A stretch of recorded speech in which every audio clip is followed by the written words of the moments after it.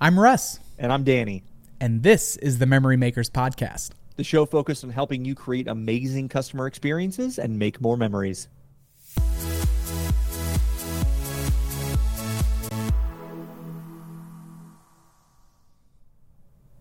Memory Makers Podcast. We're going quick again. I like it. Just quick and to the point. Don't mess around. That's right. Hey, brother, how you doing? I am fantastic. I love it. Better than I deserve over here as well. And, just we're getting into busy season. I mean, it always feels like it's busy season. It's hard to slow down and smell the roses sometimes when we're trying to get all the things done, but excited to have some time with you. I always enjoy our little wax-ons that we get to do.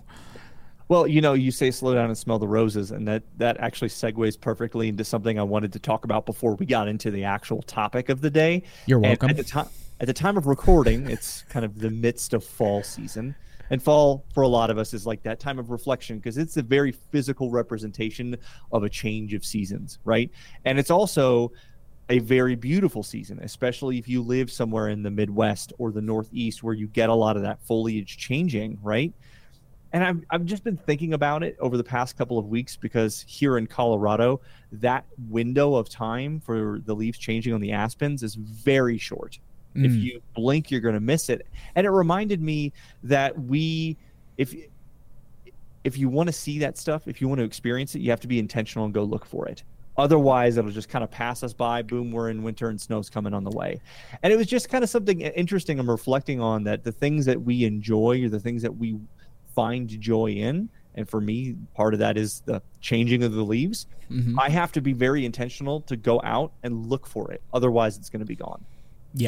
Yeah, Ferris Bueller, that stuff, man. Let's get after it. I love that.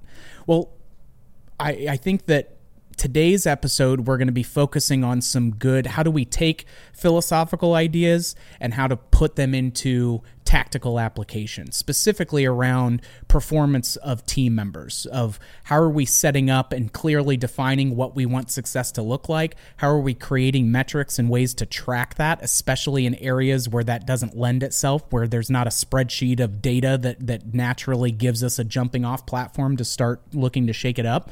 And as we're then setting these goals and implementing new strategies to achieve them, how are we ensuring that we're continuing to empower our team members to buy in and take autonomy or autonomous action to further those goals as well, without slapping the wrist unnecessarily if things don't go perfectly according to plan? And how are we inspecting what we're expecting with all of that? So, Danny, I'm going to kick it over to you. Let's just jump right in on that. So let's start with identifying KPIs, so to speak, identifying what success looks like for every role. Because if you don't know what success looks like, how do you know if your team members are succeeding?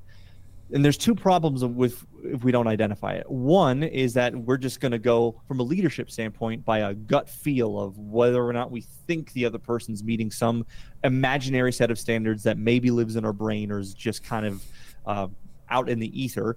And two, the problem is that if we don't set clear expectations for our employees of exactly what success looks like in any given role, they also don't know what target to shoot for. And they don't know if and when they're meeting those standards. And so that's really important by way of defining that success. And for every role, it's going to be somewhat different, right? Someone operating the laser tag is going to have different success points than someone who is working the redemption, than someone who's a party coach, than someone running go-karts. They're all going to have slightly different success KPIs, so to speak. And there's going to be two parts of this. And I'm going to hit on the first one of less data-driven and more observational, less quantitative and more qualitative, of the soft skills, so to speak.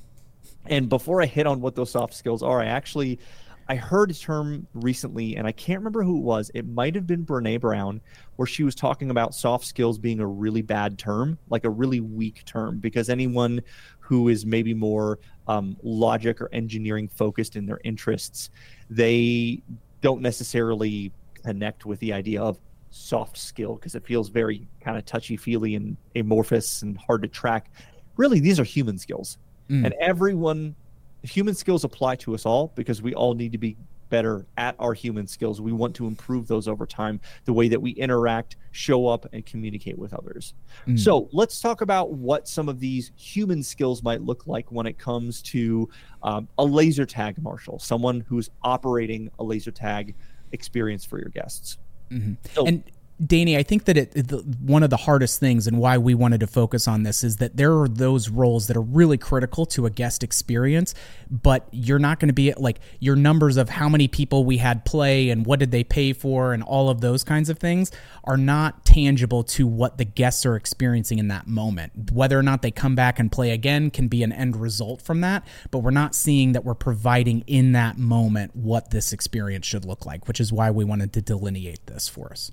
Speaking of experience in the moment, I'm realizing the door magically opened behind me. It's because my Macklin dog just walked in the room. Let me shut this real quick. Real time experience. Pause. Right. What is the coffee talk, the Mike Myers SNL of I'm a little verklempt, talk amongst yourselves. So I'll give you a topic: Rhode Island, neither a road nor an island. Discuss. Yeah, 100%. So there you go, everybody. You just got a little coffee talk in the middle of the Memory Makers podcast. I love it. We like to take the rabbit holes. So getting back to what we were talking about, laser tag marshal. So yes. One of the first things is in order to understand some of these pieces, by the way, before I get into those characteristics, the only way you're going to know if people are meeting these human skill standards is through observation. Get out of the office, get onto the floor, interact with your team, watch them interact with guests. Through observation is going to be a really important key way to do this, to be able to see it for yourselves and provide feedback and coaching as necessary. So number one, laser tag marshal is body language and energy, right? If the guests come in and your employees kind of like leaning against the front and being like, okay, so we've got laser tag and you're going to put on your vests and here's how it works, and it's kind of explaining it in this way where they're leaning, poor body language, zero energy, not interested, that already off the bat, not good. No one's going to be excited about that experience. Laser tag is one of those things that is exciting. It's more high octane when it comes to the kind of experience it's going to have in that arena. And a better way is when someone walks in, good body language, welcome them in. We got the laser tag game. We're about to be going into the vesting room. All of you are going to get vested up, and just being more excited and bringing that energy and setting the stage and expectation for what the customer is going to experience as soon as they get into the arena. And that expectation goes a long way into how they're going to feel about the experience. Mm-hmm. Are they giving the full briefing on the equipment? Are they explaining all the things that they need to explain about the equipment itself, the vest, the gun, how it works, and how to be able to play and win the game? Are they giving a briefing on how the game mode works? You know, typically on your Friday, Saturday, Sundays, you're going to run kind of a standard 2-team game. It's just, you know, you're going to tag people of the opposite color and go, right? But during the week, you're going to have different kind of game modes that you bring in, whether it's zombies or capture the flag or anything else. And these different types, how are they expressing that and explaining that to your guests? And then during the game, how proactive are they being? Are they just standing at the door where people walk into the arena and waiting in case somebody has a problem, and then they come to them with the problem and then the person tries to fix it? Or are they proactively walking around the arena, making sure people are following rules, making sure, hey, there's a young kid who seems to be struggling with maybe the equipment or the gun or doesn't understand. How am I giving him some pointers to make sure that he or she is getting more points and is actively involved in having fun? Those are the kinds of human skills when it comes to the engagement with your guests that you want to be looking for. And if we see our employees not meeting those standards and we don't say anything about it, then we are giving them permission to do that. Mm-hmm. Yeah. We don't want to give silent approval of the bad habits that we don't want. We've got to be able to address and give that real-time coaching. So those are some of the human skills. Yeah, and to your point, you're either coaching it or condoning it, either actively or passively, and it's hard to be in all places at once. And so this is a great opportunity and a reminder of it doesn't necessarily mean that you're going to have to go in and observe these things, but what is your attractions, your game room lead, your team leads, your managers, your supervisors. These are things that they should be doing as part of that skill set. And that way they can have conversations. The other thing is while you're observing that stuff, you need to be doing it frequently enough with each person in each role to ensure that you've got a big enough data as sample size to make sure, okay, was that a one-off? Are we having inconsistency issues with this? Or is it something that they are able to do that and then some, without issue that comes to that? And so, it's important that you still do observational data, but you're still tracking down, taking notes, have a ranking system of, do you do this sometimes, always, never? Do you, out of 1 to 5, how was the brief? Out of 1 to 5, how was the explanation or engagement, tailoring it to the bachelor party versus the birthday party? I mean, some of these things feel hard or nebulous to define, but you can observe, you can then start to identify some simple basic questions. You just need to then have yourself or your team members going in there and doing those inspections of what's expected, to then be able to come back, coach up, and provide that feedback. When you do have some folks like a party coach, for example, there may be some more tangible things that we can lean into around this role that are easy to track, of things like, are parties starting on time and ending on time? How often are we having to do a little bit of double dutch to get the party room turned over? Is the party coach getting consistent upsells, whether additional arcade play or another attraction or things like that, that are coming on there? And what's the average size of that upsell? What's the frequency of that upsell for each of the people? And that way you start to accumulate this data, and you can see, okay, of all of my party coaches, Samantha is by far takes the cream of the crop. She is, she has the highest upsells, the highest average, both in quantity and quality of those upsells. And she gets the best survey results and the most survey results. So you can start to have more of those tangible data points that you look at, that again can be evaluated a little bit more remotely than what is the laser tag marshal example that we were talking about before. And one thing that is really important, we've found, at least when you're starting to create some of these goals, there are going to be some goals that you have where you're going to have to just kind of pick a desired outcome or result, but you may not have a baseline of data to be able to pick that arbitrarily. So we naturally will tend to pick bigger goals, more aggressive goals, but we need to be aware of, as we actually do get that data in, as we're working towards that goal, was that original framework realistic based on what we're actually seeing? So knowing that, especially in some of this early goal setting and performance tracking pieces, if you don't have a strong baseline of data, give yourself room for some of that graceful disruption, because you're going to have to help better define it as you go and maybe ask different questions than what you originally set out with. So just important to know that some of that is, it takes a little bit of a village, and it takes some swings at bat before it really feels like that stuff starts to click. But it's that type of problem-solving framework and mindset around these things that, consistently done over time, will yield you better questions and better data as you continue to build off of it. If you are getting into these situations, then okay, well, we're defining, we've shaped these things, we're adjusting in real time.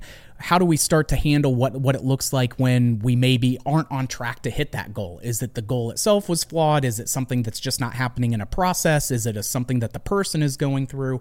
Where and how does that look like? Shouldn't be a surprise when we get to the end goal and go, oh, nuts, we didn't finish this, we didn't get this done. Like, we should be having check-ins, intermediately working towards that stuff. And again, we have to inspect what we expect. Otherwise, we're going to have nasty surprises at the end of that rainbow instead of a pot of gold.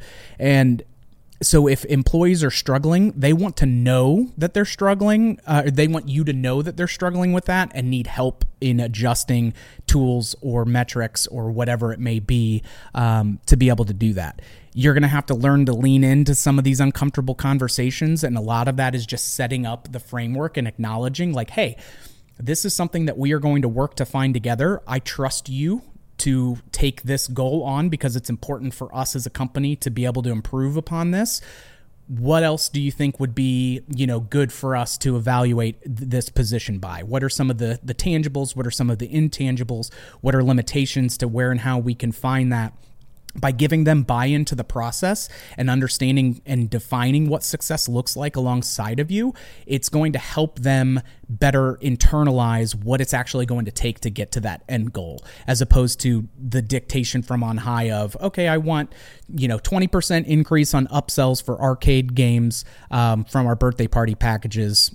Figure it out. Like, that's just not going to, because different people are going to have different ways of what that looks like. So you want to bring people into the crafting of some of these key performance indicators, because it may be that in your mind it's an all you got to do is, but in their mind it's, well, that's going to impact this piece or that piece of the guest experience, because if I'm trying to go over here, you need to get into the tyranny of how a little bit, but you need to have them participate in the shaping of that to make sure that, hey, that's a great point, we should adjust it this way, or I understand that that's an issue or a point of frustration, but the juice is worth the squeeze, because what we can get by doing this and getting more of this data, this is going to allow us to do this much more for our guests, or it's going to allow us to have this big of an impact, or it's going to allow us to hire more people in the back of the kitchen in order to increase our food service and give everybody more opportunities. It's just making sure that they're bought into the shaping of the process and understand what the bigger vivid vision, your Simon Sinek why,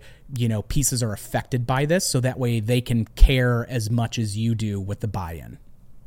You mentioned in there that employees want to know when they're struggling. They want that feedback. And there's a story that I'm reminded of from Radical Candor. It's a book by Kim Scott, where she talks about an experience that she had working, I believe it was at a tech company. I'm not 100% sure where it was, but she had an employee, and she, for the book's purposes, named him Bob. That wasn't his real name, but it doesn't matter. And Bob was the kind of person, everybody loved Bob. They got along with him. He was such a great culture fit. But the problem was his work was terrible. And whenever he would do something, she would take it and kind of fix it and never say anything and just move on. And over time, it grew and grew and grew and never gave him feedback on it, just kind of silently was fuming until it got to the point where she was going to be losing her other team members unless she did something. And at that point, she had to sit Bob down for a really hard conversation and fire him. And his one reaction to that was, why didn't anyone tell me? I thought you people cared about me.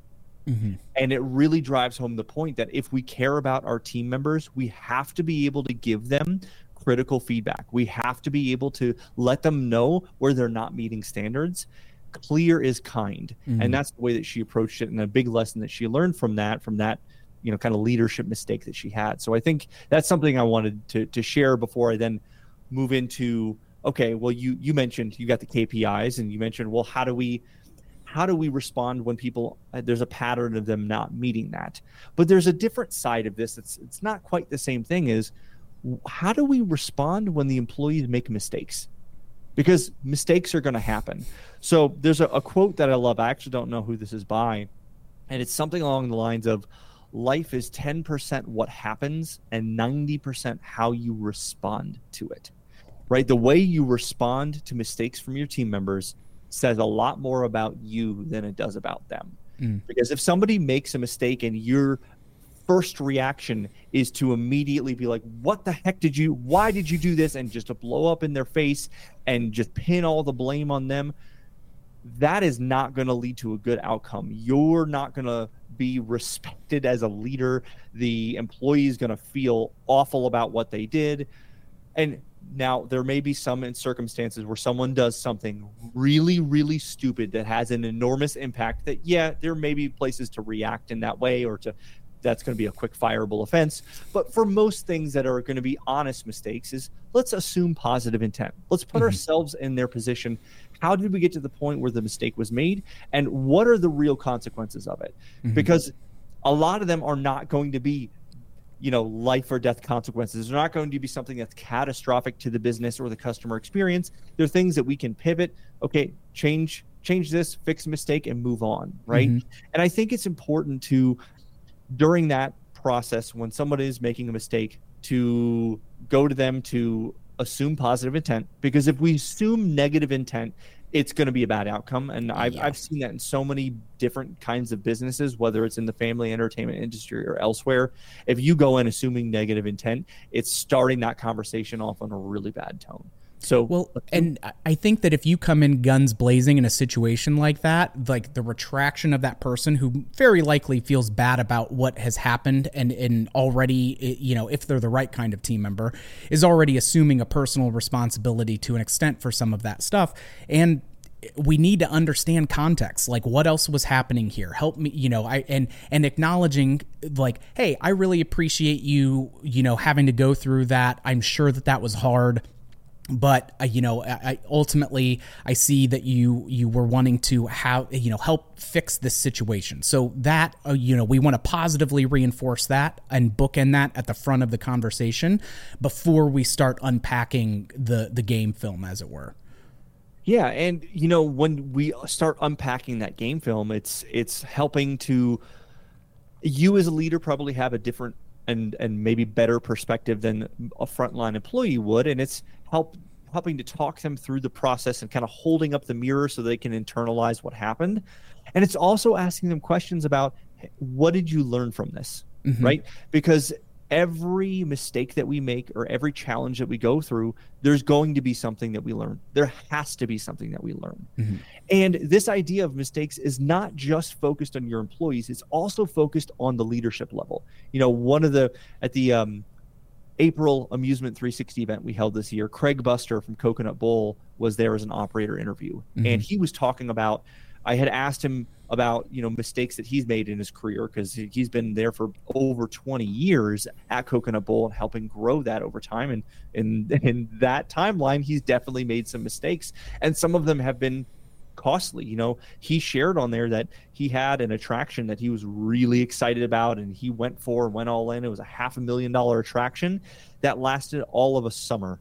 And when summer was over, it was so bad that he ended up throwing the whole thing in the trash. Mm-hmm. And that was a big pivotal moment of a big mistake that he feels he had made. And the ownership team came to him and said, all right, well, what did you learn? And he explained it, and they're like, are you ever going to do that again? And he goes, oh, absolutely not. Mm-hmm. And then they recognized, yep, it was a mistake. Yes, it cost us some money for sure, but we all learned from it. We're all better for it. Let's move forward. Mm-hmm. And I thought that was a really powerful message on something that, you know, we're talking about mistakes on a smaller scale from employees, but this is maybe a more exaggerated version of what that is, and a proper way to respond. Yeah, that sucks losing that money for sure. Nobody wants to lose that amount of money ever. But mm-hmm. everyone learned from it, and the business became much, much better in the long run from it. And you had mentioned, you know, something that was important is to hold up the mirror. And what we mean by that is asking a lot of questions to get them to verbally process like what's happened. It allows you to gain context and understand kind of where their mindset was, what they felt their options were at the time in the heat of the moment. We don't always have, you know, the best critical thinking, because when emotions are high, logic tends to go down, and vice versa. It's that teeter-totter, you know, piece that our friend Scott Harvey has talked to us about, and it getting them to process that out by asking more questions than just telling them what they did wrong allows them to also better understand and come up with solutions to craft it. So if you have something that comes up of, hey, thank you so much for taking care of this customer. I'm so sorry that they were coming at you with all of that heat. I do appreciate you working to get them taken care of and leave here ultimately with a better experience than they would have if you had just, you know, not tried to fix that problem. And then it's, what do you feel led to some of that happening? How can we avoid that in the future? And what should we be doing as a team differently that we want to help others learn from as well? So that way it's not something that has a high likelihood to repeat itself. And it's those kinds of questions, as opposed to just jumping in of, hey, I know that you gave this person a $20 gift card. I really felt like we could have gotten away with a $10 gift card to fix this problem. Like, you know, yada, yada, yada.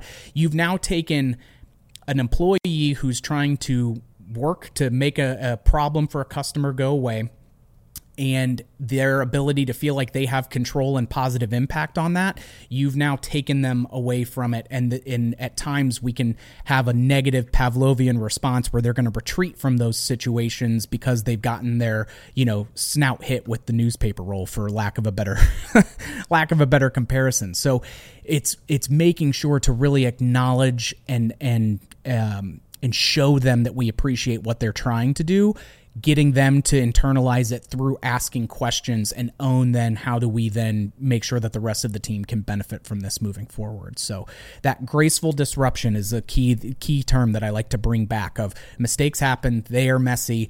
How do we get through that process in a way that we're coming out as a team stronger on the other side, as opposed to just looking to vent frustration in the moment for somebody who maybe didn't know what they could have done differently in a high stress situation.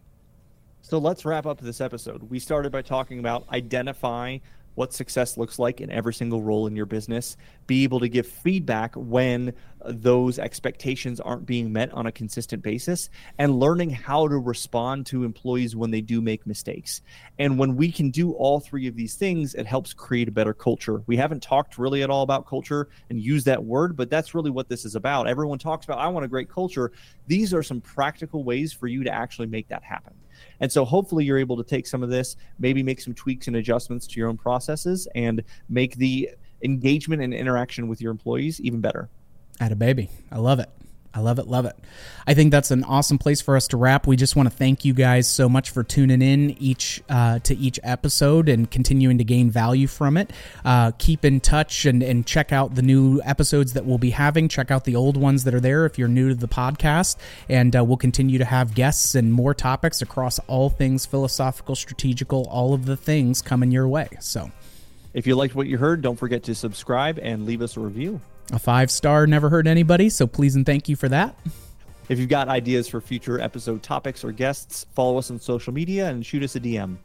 And as always, big shout out to Mikey Mike on the ones and twos, working the ultra web back there. Please feel free to share the word about this podcast if there are friends of yours that you know will benefit from this in their family entertainment centers. And we will catch you on the next one, troublemakers.